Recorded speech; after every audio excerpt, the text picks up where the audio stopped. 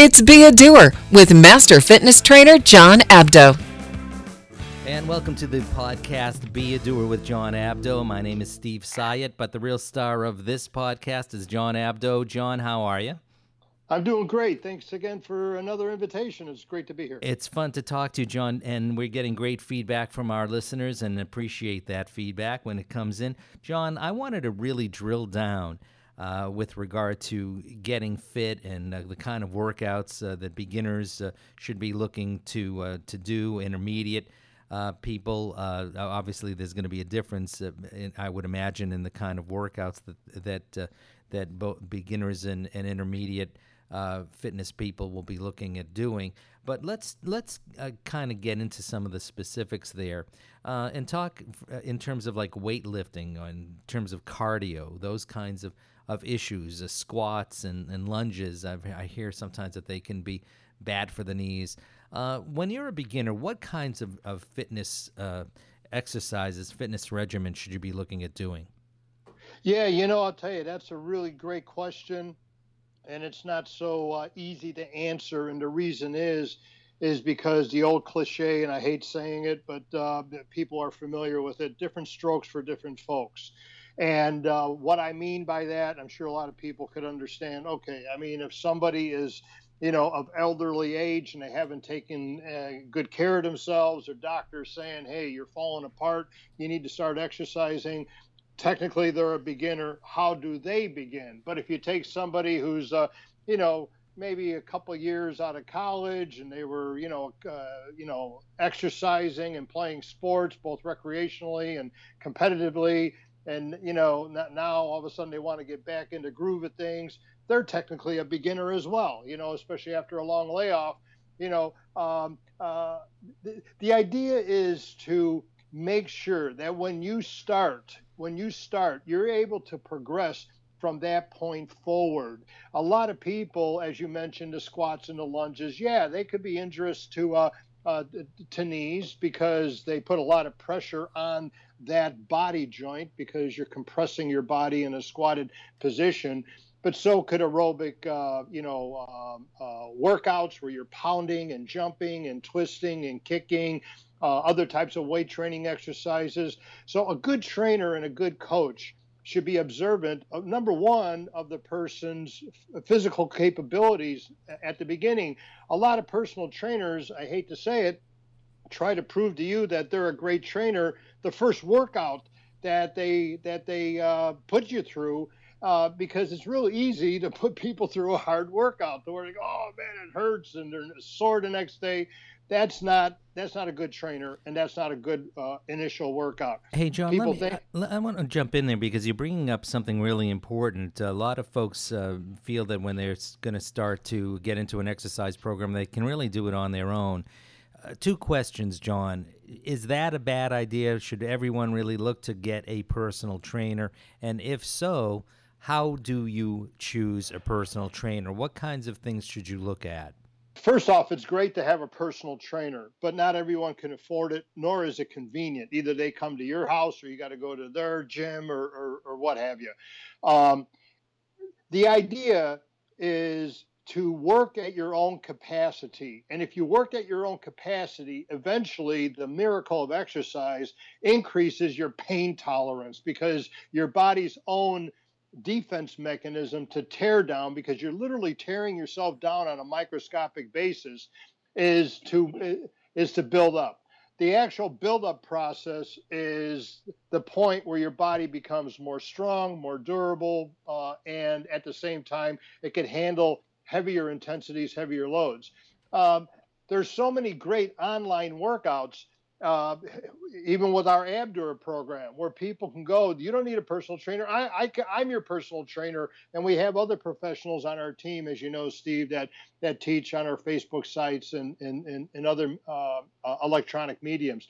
When you do select a personal trainer, you have to be totally honest and straightforward with that trainer. I've always told my students and my athletes, that communication is the key between coach and athlete, between trainer and student. Because if you don't tell me if you're sore, if you're not feeling well, if you party too hard the night before, or you haven't slept in the last couple nights, that's something you have to communicate with your trainer, because each and every workout does not have to be a hard, teeth grinding, sweat provoking workout.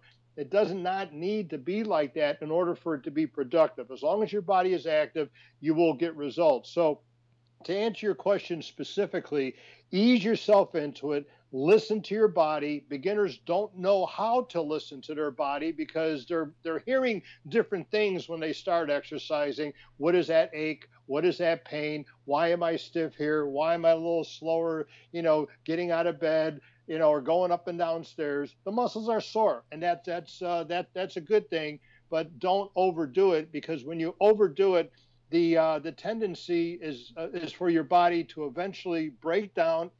That's what we call it, overtraining, and that overtraining is not overemphasized. Trust me, it's the worst thing that happens to athletes and fitness people, is when you do too much too soon or too often, and the body simply breaks down from getting too much of a good thing. So just be wise and smart, and make sure that you talk to your personal trainer. Say, I'm a little sore today. Could we go a little bit easier? And a good personal trainer has enough, the tools in their toolbox, so to say, to where, okay, this is what I had for you today, but seeing that you're a little sore in this area, we're going to move over here, and we're still going to have a productive workout.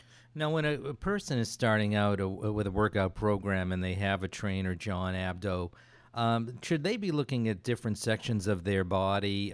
Should they be concentrating on certain sections of their body?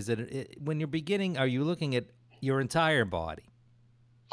For me, as a strength coach and as a trainer, I look at the whole entire body, because everything does even out. But as you know, Steve, a lot of people come to us with abdur. We want to get rid of our abs. We want to get rid of our love handles. But ultimately, their whole body gets in shape, because over the decades, literally, the system has turned from an abdominal workout into a total body workout. When you look at the body of an athlete, I don't care what athlete it is, they're using their whole entire body. You look at gymnasts, figure skaters, boxers, mixed martial artists, football players, I can go on and on and on. They use their whole entire bodies. And when people see those bodies, they go, wow, look how beautiful that body is. Look how symmetrical and proportionate and balanced it is. And that's because when they train and when they compete, they're using their whole body. And a beautiful body has the symmetry where you have the V-shaped taper in your back and torso. Shoulders are wider, obviously, than your hips. Your upper back is wider, obviously, than your waistline. And then you become a little bit more voluminous in the hips and buttocks and thighs. And that's that hourglass figure that everybody is trying to achieve. So the focal point of that is the midsection, because you want to taper that in. If you have a great upper body and a great lower body, and the connection between the two is just like a straight line or even a bulgy line, in people's eyes, you don't have a symmetrical, balanced physique. So understanding that when you work your whole entire body, the body is a smart, brilliant organism. It will take shape to where whatever is excess, like excess fat in the hips, the buttocks, the abdomen region, the obliques, it will automatically begin to burn off those energy stores, because that's all that is. Extra fat is just having like extra tanks of gas in the back of your boat, just in case your main engine runs out of gasoline. What form of fitness should beginners be looking at, John? Is weight lifting, for example, something that a beginner would want to do? Is it more cardio? I think it's a combination of two. But if when you talk about cardio, what kind of cardio? Are you sitting on a stationary bike? Are you walking on a treadmill? Or are you outside running the streets and pounding the pavement and riding a bike through traffic and things like that? So, those are different considerations. And pounding on streets is different than pounding on a treadmill, because a treadmill, you could have it on an incline. It's not so ponderous on the calcaneus, which is the heel bone, that drives all the way up into the knee, hip, and pelvis and lower back. So a lot of people, especially who are overweight and weak, can't do a lot of aerobic activity. So weight training is ideal because you could sit on a bench, you could pull on a cable machine, and that you could exercise the muscles, you could strengthen the tendinous, ligamentous joints of the bones where, elbows tie together, where knees tie together. And strength training with weight training is not only productive to strengthen the muscles, but it also strengthens the joints, which you need strong joints if you're going to endure a ponderous aerobic activity. Awesome, John. We're going to continue with this very, very important series, which really kind of gets down to business with John Abdo. Next questions I'm going to be talking to John about is, should you be tested before you start to look at a specific training system for you, strength training system for you? So these are the kinds of things that we're going to talk to John Abdo about as you start to embark on your road to fitness. John Abdo is a master fitness trainer. He is a coach. He is in the Fitness Hall of Fame. Of course, we all know and love him for being the inventor of the ubiquitous, iconic Abdoer machine, which is now in its 21st year of success with the Abdoer 360. And I think that that's probably going to play a role in your fitness regimen for sure. John, thanks a lot. We're going to return with more with John Abdo in future podcasts, so please continue to stay with us. Thank you, John. Thank you. I appreciate it, Steve. You're listening to Be a Doer with John Abdo. Please join us again for more fitness and health tips from master trainer and coach John Abdo.